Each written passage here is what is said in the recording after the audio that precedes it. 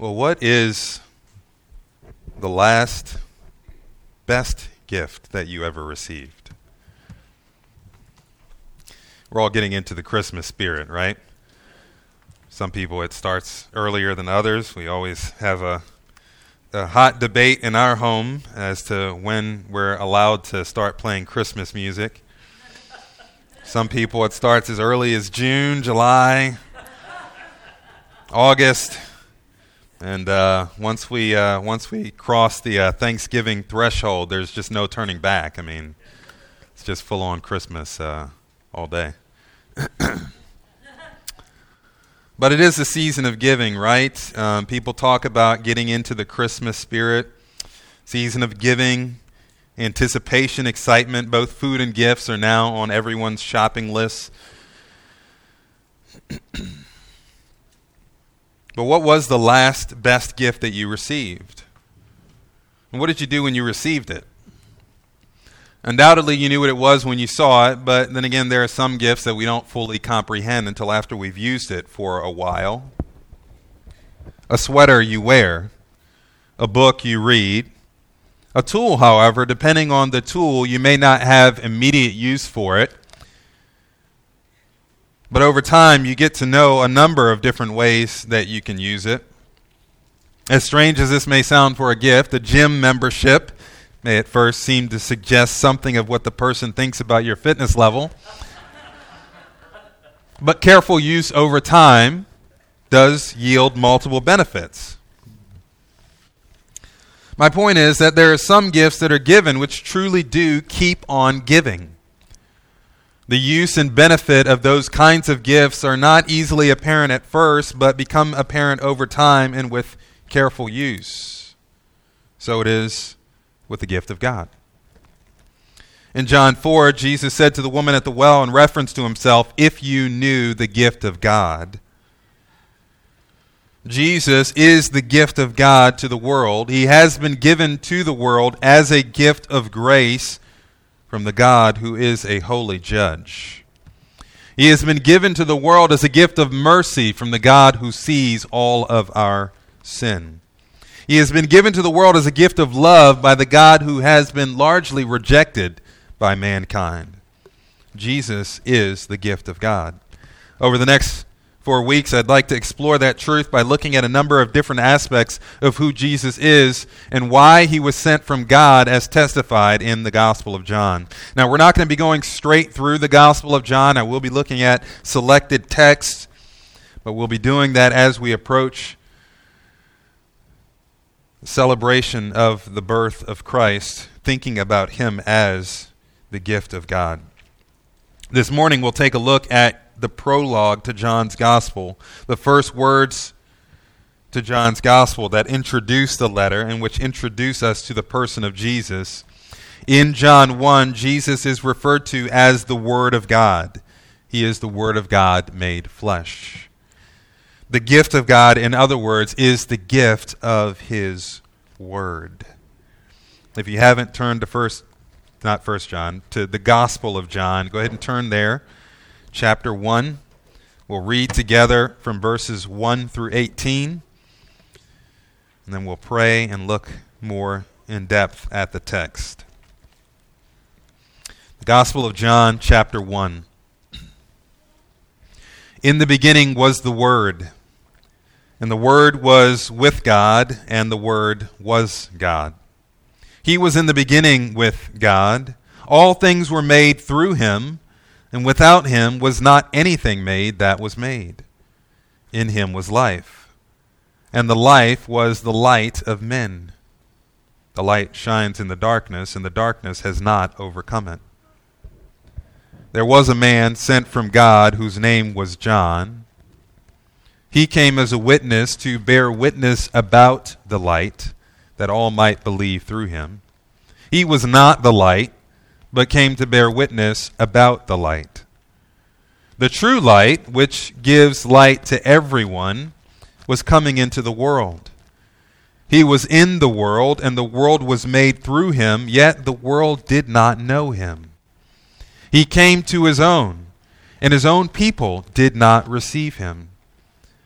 But to all who did receive him, who believed in his name, he gave the right to become children of God, who were born not by blood, nor of the will of the flesh, nor of the will of man, but of God.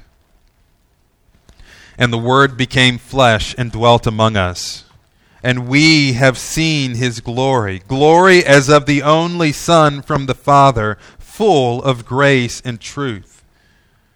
John bore witness about him and cried out, "This is he of whom I said, he who comes after me ranks before me, because he was before me." For from his fullness we have all received grace upon grace.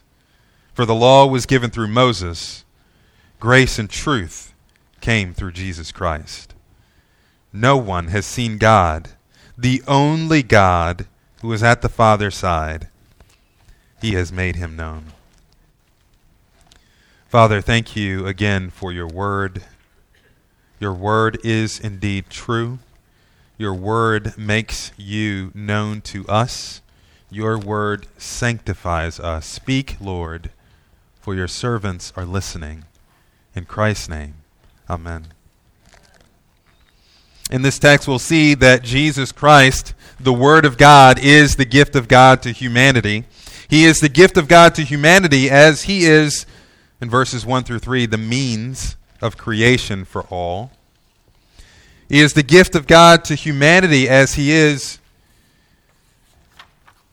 the source of salvation for some in verses 4 through 13.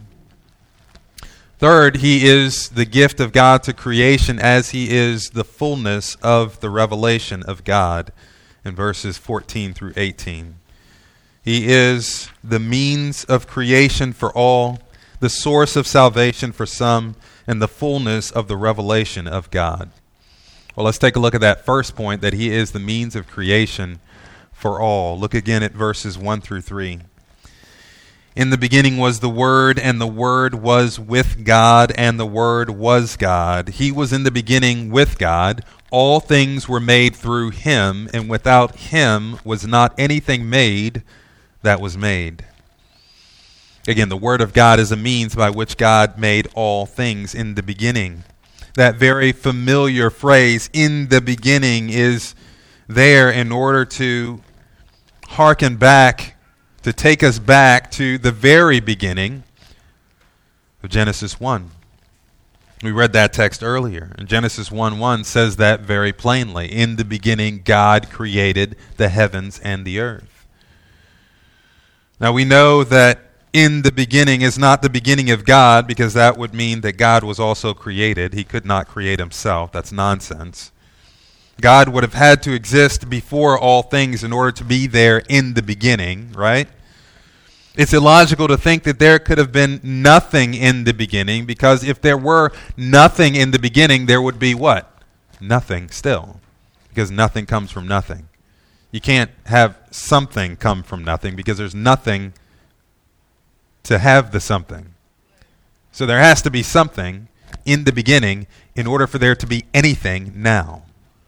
The fact that there is something now means that there was something in the beginning, and that something that was in the beginning, the uncaused cause of all things, is God. Genesis chapter 1 verse 1 assumes that that is true. It assumes that we understand that we know that that is true. God is the self-existent, self-sufficient being who created all other things. Now, what is different in our text in John 1 is that the emphasis is not simply on God, but rather on his word. Again, our text says, not in the beginning God created. Our text says, in the beginning was the Word. The Word of God is eternal, just as God himself is eternal. The Word of God predates time, if you can say that. His Word was in the beginning in the same way that God was in the beginning in Genesis 1. Before anything else was made, the Word was there. He moves on. In the beginning was the Word, and the Word was with God. Here John makes a distinction between God and the Word. There's clearly a relationship between the two. It is the Word of God. He was there in the beginning with God, and yet they are distinct. The Word was with God. The Word of God is eternal and co-existent with God. John continues, the Word, in the beginning was the Word, and the Word was with God, and the Word was God. Now the text does not say the Word was the God. The text does not say the Word was a God, as Jehovah's Witnesses would teach. The text says that the Word was God. The Word is truly God. He is of the same essence as God. There is no essential difference between God and the Word. These truths help to express the framework for the doctrine of the Trinity. There are only two members of the Trinity expressed here, but the point is still the same. God exists in eternal fellowship with His Word. Verse 2 is there for emphasis. He was in the beginning with God. And we've already said that. What verse 2 does is it gives us a little bit more of an indication as to who we're talking about when we refer to the Word. He was in the beginning with God. The Word is given a personal pronoun, he. That's not accidental. It's to stress his personhood. The Word is not an inanimate object or force, in other words. He has personhood. The Word of God has personhood, and he has a role to play in the creation of all things in the beginning. Look at verse 3. All things were made through him, and without him was not anything made that was made. This is stated negatively and positively. Positively, all things were made through him. Negatively, without him was not anything made that was made. All things, everything was made through the Word of God. There's nothing that existed in the beginning that was not made through the Word of God. All things owe their existence to God, the Word, for in the beginning all things were made through him.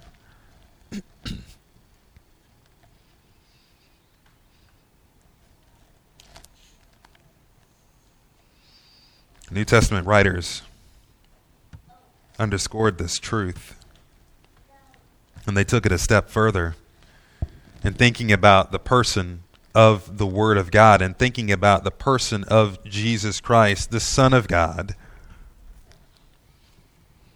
Paul says in Colossians chapter 1, as he's thinking about Jesus the Son, Colossians chapter 1 verse 15, he, the Son of God, the Lord Jesus Christ, is the invisible God, the firstborn of all creation. For by him all things were created in heaven and on earth, visible and invisible, whether thrones or dominions or rulers or authorities, all things were created through him and for him. The Son of God is the one through whom all things were made. And again, Paul takes it a step further. He says in verse 17, he is before all things, and in him all things hold together.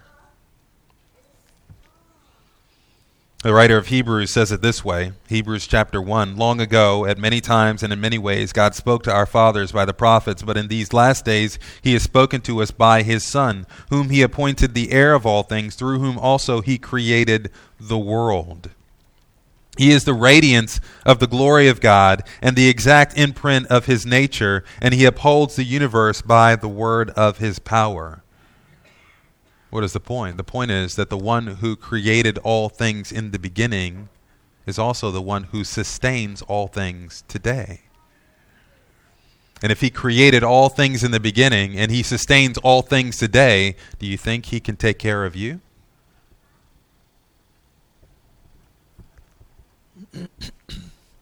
I like this quote.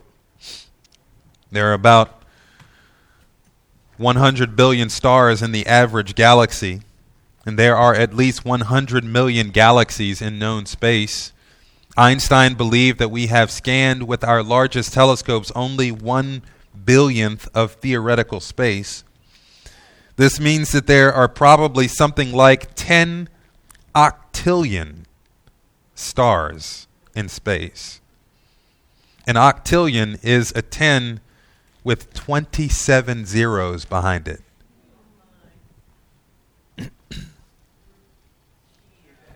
And Jesus created them all.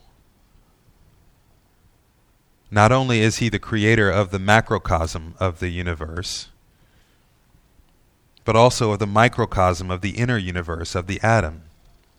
The text in Colossians explains he holds the atom and its inner and outer universe together. Quote, in him all things hold together. And he concludes this way, we can trust such a God with everything. Because he is creator, he knows just what his creation and his people need. End quote. There are so many in the world today trying to silence God, stopping their ears to his word, when in reality what we need the most is to hear from the one who created all things and sustains all things. It is his power, his wisdom that we need the most. We need the guidance of the word of our Creator God to show us the way. The word of God is still speaking life-sustaining truth into the world. Are you listening? Back to our text.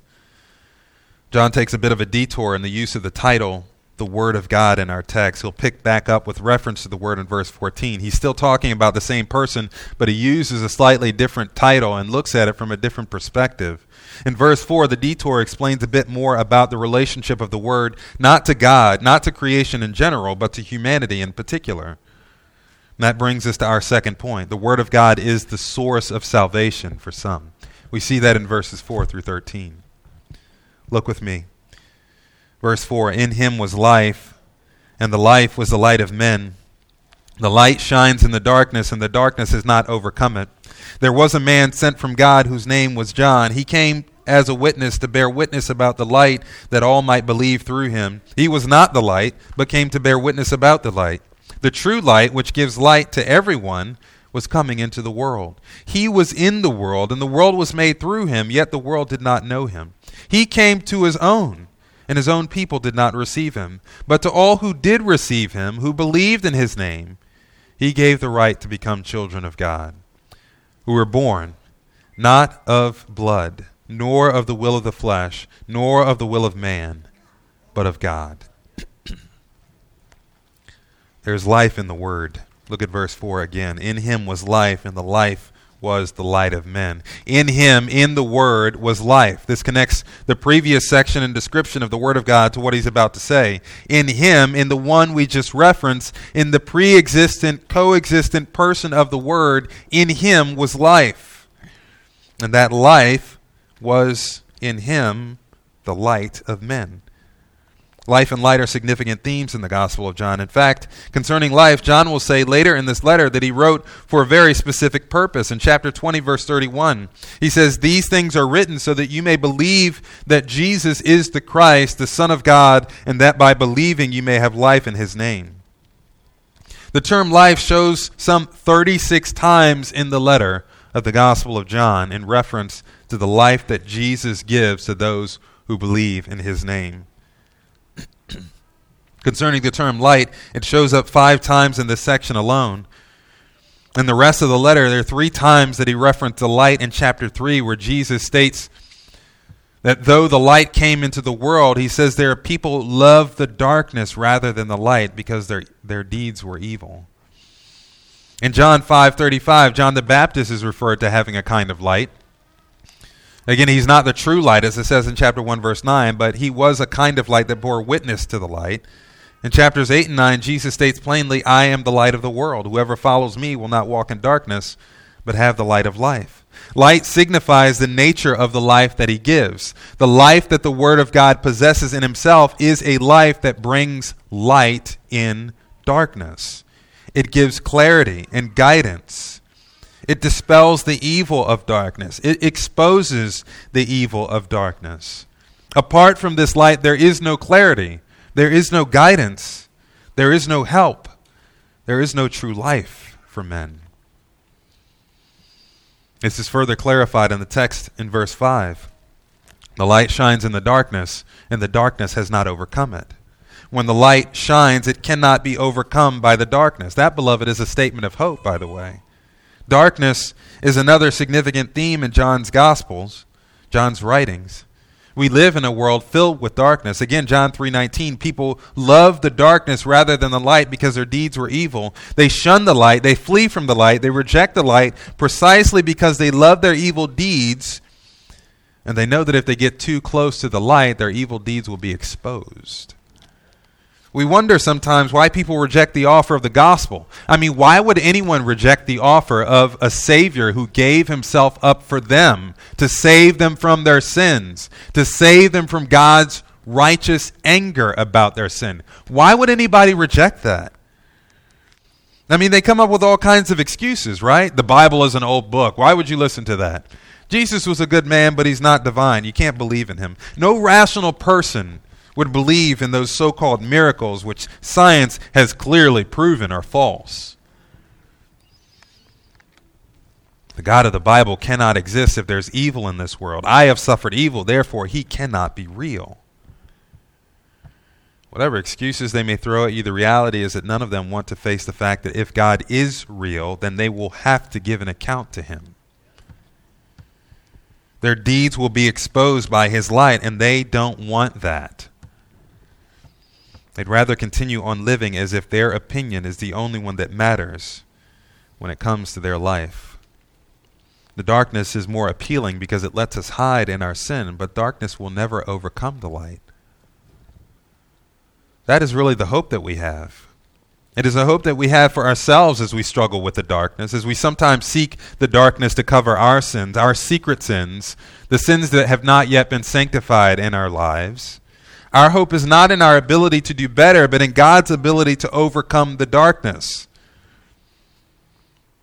And we find hope in passages like Hebrews chapter 4, verse 15, where it refers to Jesus, and it calls him there our great high priest, as it references the sacrifice that he made for us. He says there, we do not have a high priest who is unable to sympathize with our weaknesses, but one who in every respect has been tempted as we are, yet without sin. Therefore, let us with confidence draw near to the throne of grace that we may receive mercy and find grace to help in our time of need. That is our hope. That the light will overcome the darkness, even the darkness that is in us. That as we cling to Jesus, as we seek the face of Jesus, our great high priest, that he is able to wipe out the darkness that seeks to take over our hearts. That the light overwhelms the darkness is also the hope that we have for others. Those for whom we've prayed repeatedly that they might see the light, that they might come to faith in the Lord Jesus Christ. We don't lose heart at their hostility against the Word of God. We don't hope in our ability to proclaim the message better, but we hope in Christ. Paul says in 2 Corinthians 4, therefore, having this ministry by the mercy of God, we do not lose heart. He's talking about his ministry of preaching the word. If our gospel is veiled, it is veiled to those who are perishing. In their case, the God of this world has blinded the minds of the unbelievers to keep them from seeing the light of the gospel of the glory of Christ, who is the image of God. For what we proclaim is not ourselves, but Jesus Christ as Lord, he says. And then in verse 6, this is the reason why we don't lose heart. For God who said, let light shine out of darkness. Again, he's thinking about creation as well. The God who said, let light shine out of darkness, has shone in our hearts to give the light of the knowledge of the glory of God in the face of Jesus Christ. Paul said once of himself, Christ Jesus came to save sinners, of whom I am the foremost of all. And so his point is that if God can save a dirty, rotten, stinking sinner like me, he can save anyone. No matter how dark it may look, no matter how dark their minds may be, no matter how dark their deeds may be, God is able to save through the Lord Jesus. so we don't lose heart.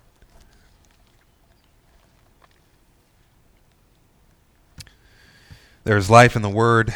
That life is as light for mankind. That life had a witness who was sent ahead to testify to his coming. And we see that in verses 6 through 9. There was a man sent from God whose name was John. He came as a witness to bear witness about the light, that all might believe through him. He was not the light, but again came to bear witness about the light. This man named John, who we know as John the Baptist, had a job. He had one role. His role was to bear witness about the light that was coming. The word witness is used 3 times in these few verses. That was for emphasis. In fact, the text says that he was sent from God. God sent John. John's life was not haphazard. It was not accidental. John was sent by God for this specific purpose, to be a witness to the light that was coming. He was sent to prepare humanity for the coming of the light, so that through his ministry others might believe in the light. Look at verse 15. It says, John bore witness about him and cried out, "This was he of whom I said, he who comes after me ranks before me, because he was before me." This is John bearing witness to the light. Verse 26, "I baptize with water, but among you stands one who you do not know, even he who comes after me, the strap of whose sandal I am unworthy to tie." Verse 29, "The next day he," John the Baptist, "saw Jesus coming toward him and said, 'Behold, the Lamb of God who takes away the sin of the world.'" He says, "I myself did not know him, but for this purpose I came baptizing with water, that he might be revealed to Israel. I saw the Spirit descend from heaven like a dove, and it remained on him. I myself did not know him, but the one who sent me to baptize with water said to me, 'He on whom you see the Spirit descend and remain, this is he who baptizes with the Holy Spirit. And I have seen and bore witness that this is the Son of God.'" God in his mercy desired for the light to be known by men. Thus he sent a man to make known the coming of the light. He sent John the Baptist to point others to the light, and that is what he did. He said, "The one who comes after me ranks before me." The one who is coming, I'm not worthy to untie his sandal. The one who is coming is the Lamb of God who takes away the sin of the world.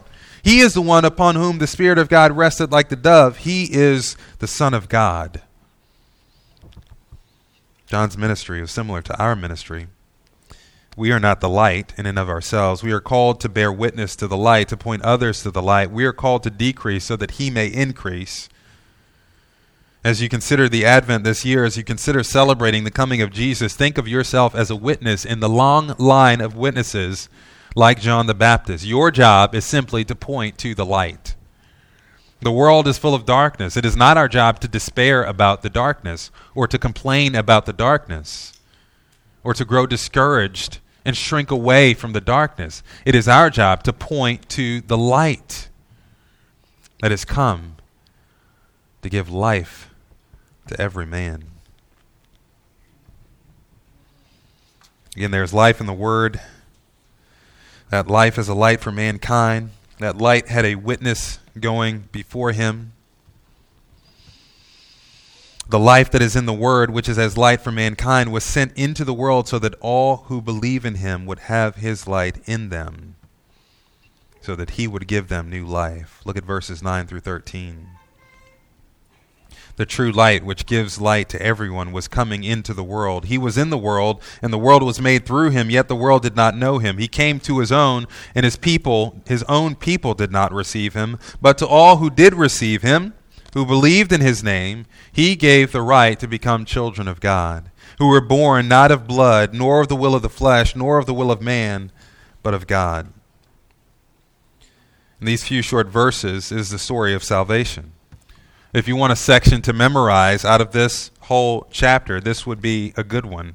If you've never heard the gospel before, or want to provide a summary statement of the gospel to someone else, these verses would be it. The story of the gospel is that though the world is full of darkness, God has sent light into the world. This true light came into the world in order to give light to everyone else. That was his purpose. That was his intent, his desire. The sad irony of the gospel is that this true light is the source of life for all life on planet Earth. He is the one through whom the world was made. And yet when he came, no one knew who he was. The world was made through him, but the world did not know him. He also went to his own, meaning to his people, to the people through whom he was born, to Israel, and his own people did not receive him. The world did not know him. His people did not know him. They did not recognize the light because they were walking in darkness and their deeds were evil. And they loved the darkness rather than the light. But, verse 12, but to all who did receive him, who believed in his name, he gave the right to become children of God. The story of the gospel is that God has sent his true light into the world so that those walking in darkness may see. To all who receive him, meaning believing in his name, to all who received him, he gave the right to become the children of God. In John's gospel, to receive the true light is to believe in the true light. Receiving and believing are synonymous. Faith is the only right human response to the coming of the light. Faith is the only legitimate human action involved in the equation of redemption. He, the true light, is the one who gives to those who believe the right to become children of God. He alone has the authority to do so. He is the source of salvation to all who believe, and there is no other. Jesus prayed in John 17, and he clearly stated in reference to himself as the Son of God, he says, you have given him, meaning the Son of God himself, you have given him authority over all flesh to give eternal life to all whom you have given him. And this is eternal life, that they may know you, the only true God, and Jesus Christ whom you have sent. That's the heart of the gospel, to know God and Jesus Christ. That's what it means to have eternal life, to know God and to know Jesus Christ. Do you know him this morning? Do you have eternal life? Have you trusted in the one who was sent as the light into the world? Back to our text, how does he provide this salvation, this new life, this light we've been discussing? He does so by means of the new birth. He says in verse 13, those who have received him, these were born not of blood, nor of the will of the flesh, nor of the will of man, but of God. To be a child of God, you must believe in the one who is the true light. If you believe in the one who is the true light, he gives you the right to become children of God. He gives you a new birth. He makes you a new creation.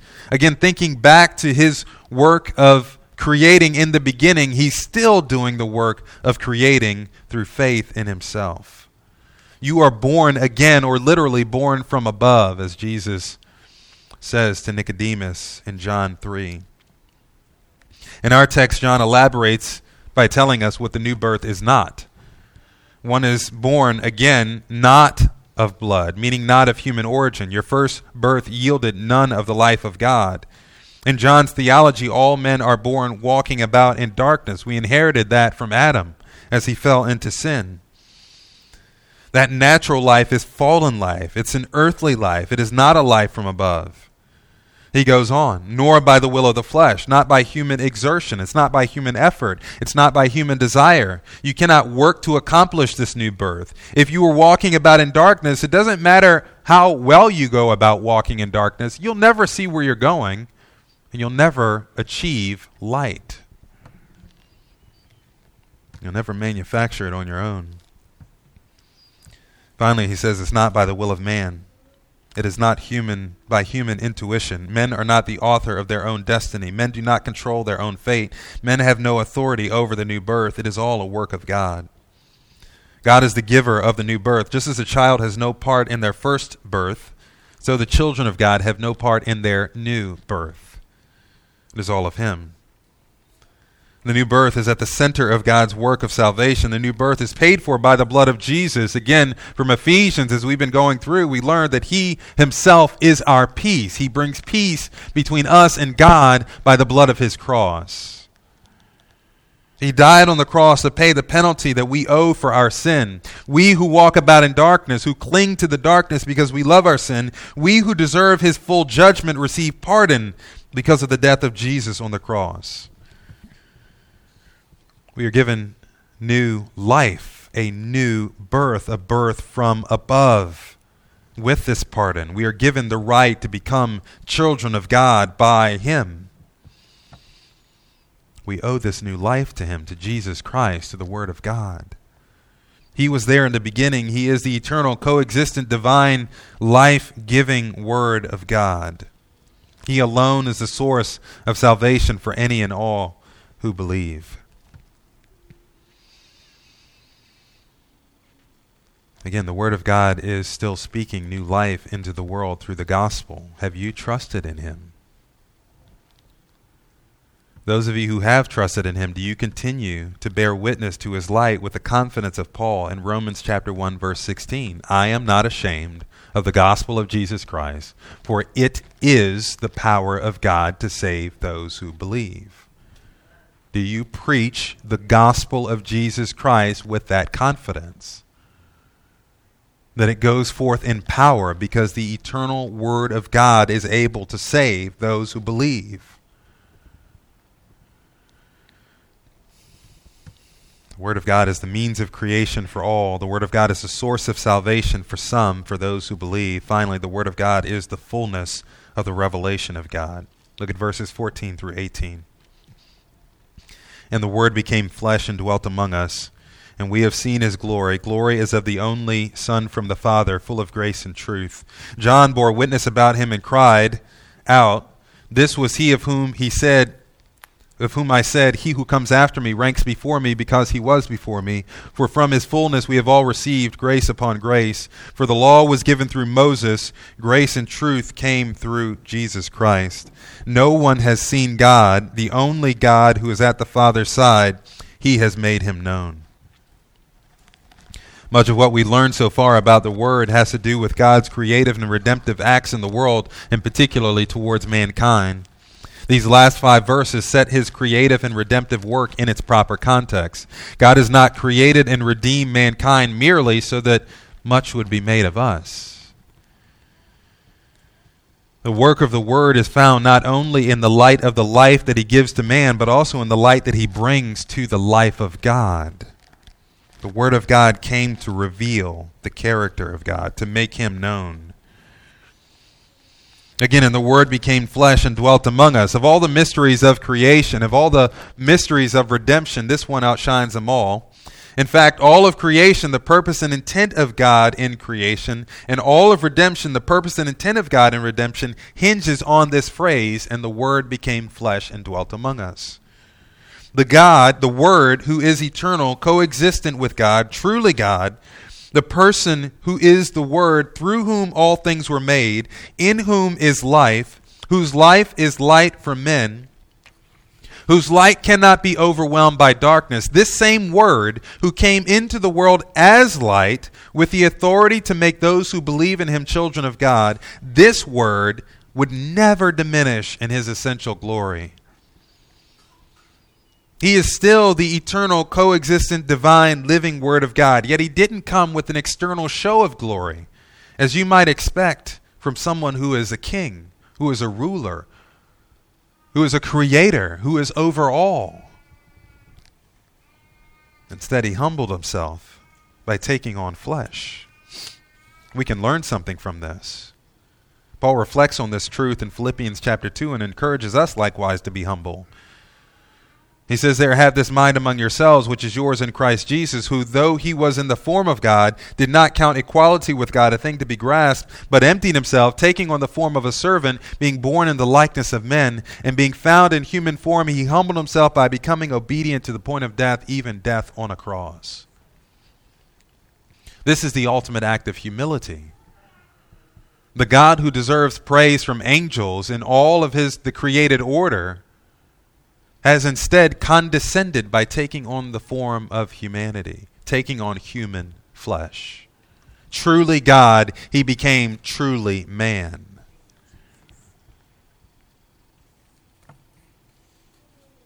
And He endured in the flesh even to the point of death, death on a cross. The Word of God became flesh and dwelt among us. He became as we are. As we said earlier from the ligonier statement again, truly God, he became truly man. He took on human flesh and dwelt among us, lived among us, made his abode among us, humanity, those walking in darkness, those who could not even understand when he was here that he is the one who created us. We couldn't see it. We didn't understand it. We didn't know it. We didn't recognize him. What shame. And even today, people don't recognize him. The Word of God, the one who created all things, you owe your life to him. He should wipe each and every one of us out. And yet we thumb our noses at him daily.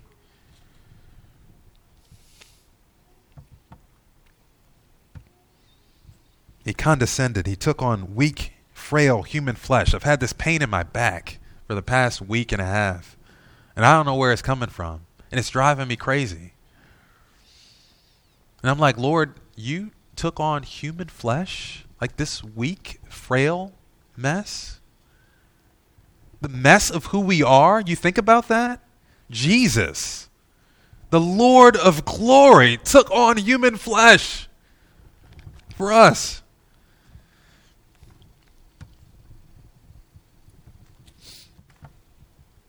His glory was veiled. He deserves so much more.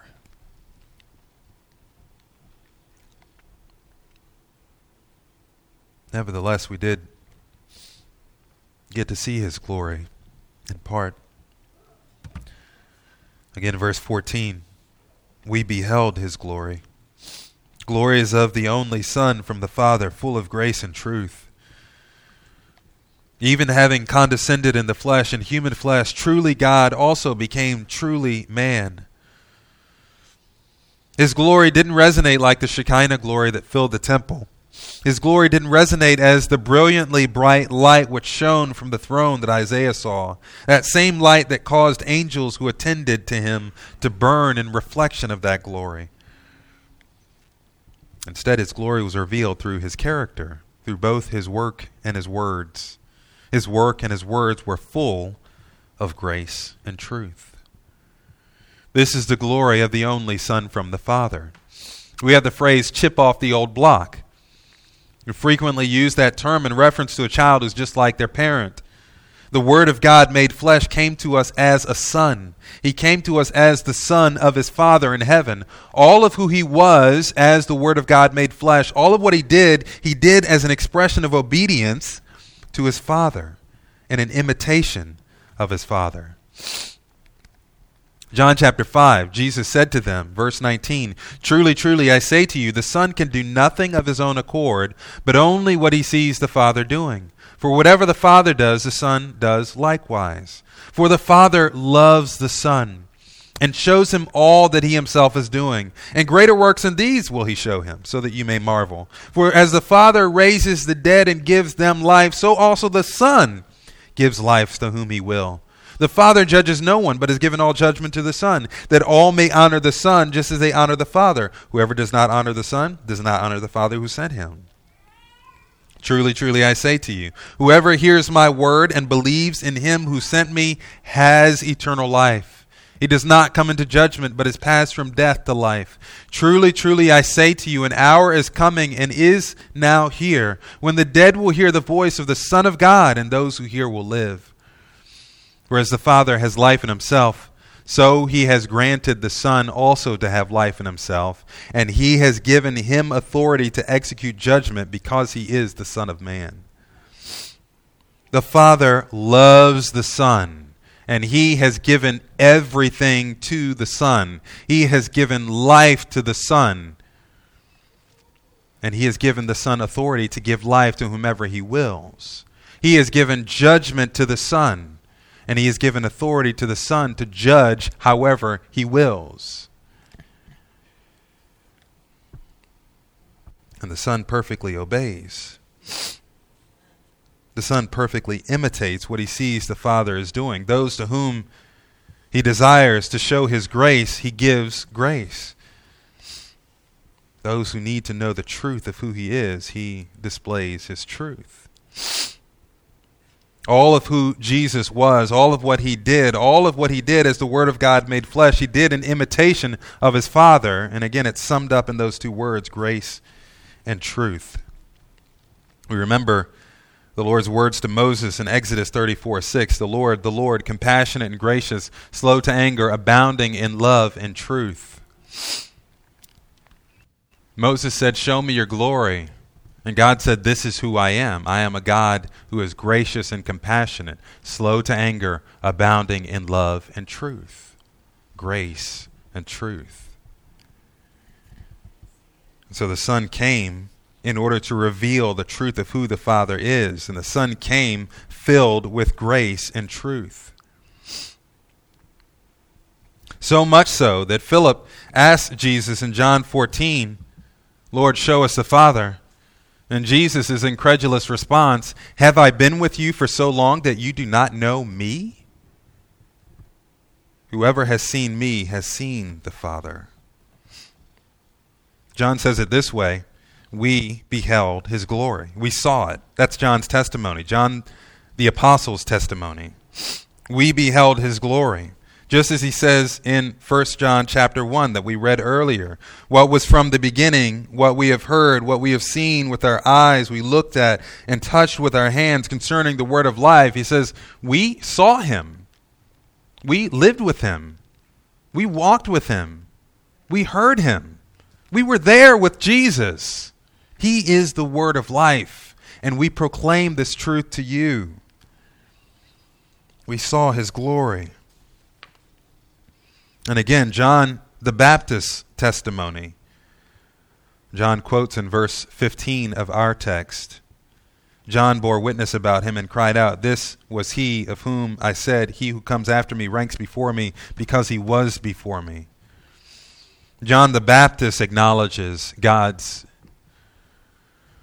eternal word and the greatness of his eternal Son.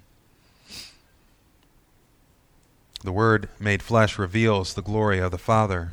He reveals that the Father is full of grace and truth. He reveals this through his works and his words. John confirms this fact in the next couple of verses. Again, "For from his fullness we have all received grace upon grace. The law was given through Moses. Grace and truth came through Jesus Christ." The Son is full of grace and truth. He is the eternal Son of God, even as he is the eternal, coexistent, divine, life-giving Word of God. Just as the Father is full of grace and truth, so the Son is full of grace and truth. And from his fullness, out of the abundance of his fullness, out of the unfathomable well of his fullness, this same group as we read about in verse 12, those who received him, who believed in his name, who were given the right to become children of God, who were born of God, this group has received grace upon grace. Grace in place of grace. Grace after grace after grace. I like the way Martin Luther refers to this passage. He says, "The sun is not dimmed or darkened by shining on so many people or by providing the entire world with its light and splendor. It retains its light intact. It loses nothing.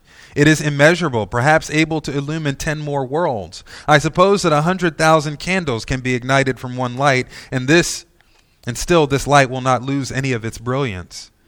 Thus Christ our Lord, to whom we must flee, and of whom we must ask all, is an interminable well, the chief source of all grace.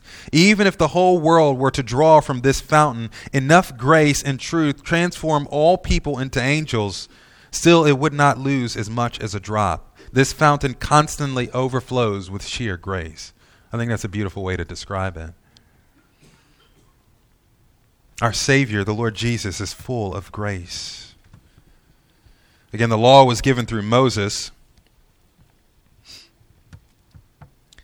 That was a way of knowing and relating to God in a technical, official capacity, but that's not the end of the story. Though the law was given through Moses, grace and truth came through Jesus Christ.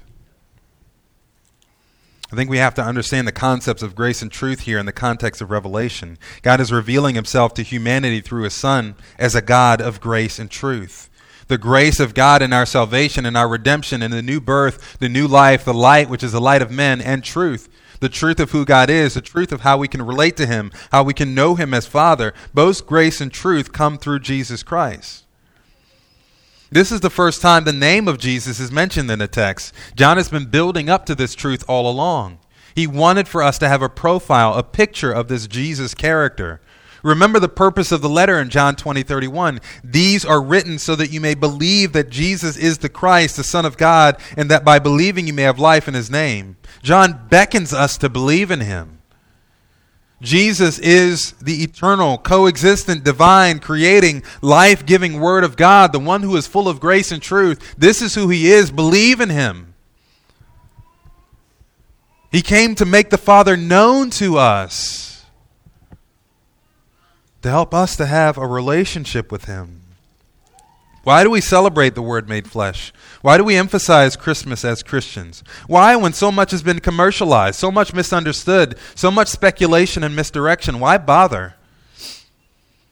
It's because the Word of God made flesh is evidence that God still speaks.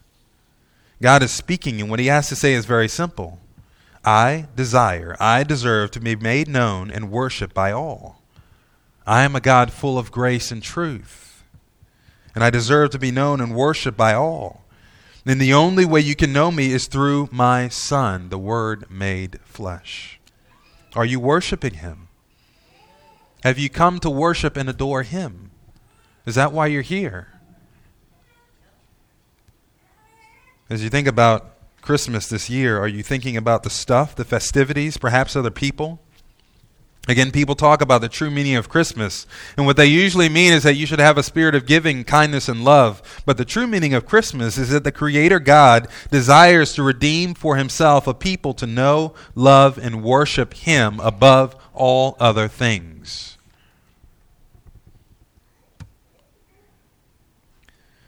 God is speaking. He is speaking in his Son. He is not silent. He desires to be known by us. He makes that possible through his Word, the eternal Word of God made flesh, our Redeemer, the one full of grace and truth, the light of the world, our Lord Jesus Christ. As you meditate on the Word of God made flesh during this Advent season, may the Lord help you to pause and say thank you to the one who has given us the gift of himself, to the God who has made himself known to us in the person of his Son, the eternal Word of God. And may our hearts be filled with the greatness of his glory, and may our lips be filled with his praise. Father, thank you for this day. Thank you for your Word, which is true, your Word which sanctifies us. Thank you for the blessing that it is to know you in truth, through your Son, the Lord Jesus, who is Creator, Redeemer, and the one who perfectly and fully reveals all of who you are. Father, may we not become confused as we approach the Christmas season. May we not give ourselves over to lesser concerns, to focusing on lesser things. But may our hearts be filled with praise. Praise for your eternal Word made flesh. Your eternal Word made flesh who gives life, light to those who come to him in faith. We pray this in Jesus' name. Amen.